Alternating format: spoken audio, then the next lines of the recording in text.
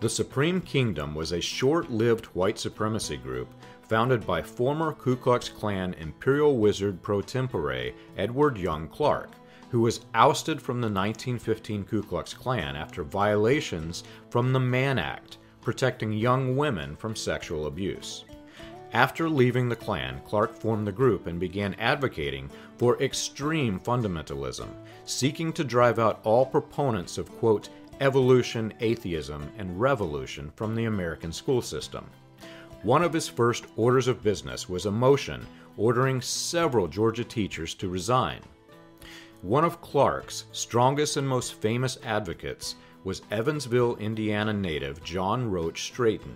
Straighten held leading pastoral positions in several major cities, including Chicago, Baltimore, Norfolk, and most notably at the Calvary Baptist Church in New York City.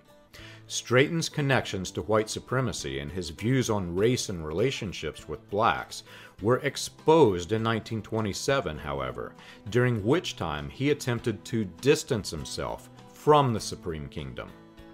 When Roy E. Davis toured the Midwest, holding revivals with William Branham and claiming to have papers by the notary public that Davis won converts by drinking sulfuric acid, Davis admitted that he was also involved with Straighten.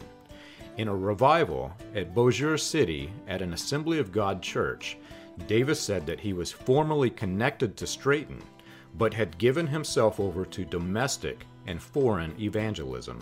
You can learn this and more on william-branham.org.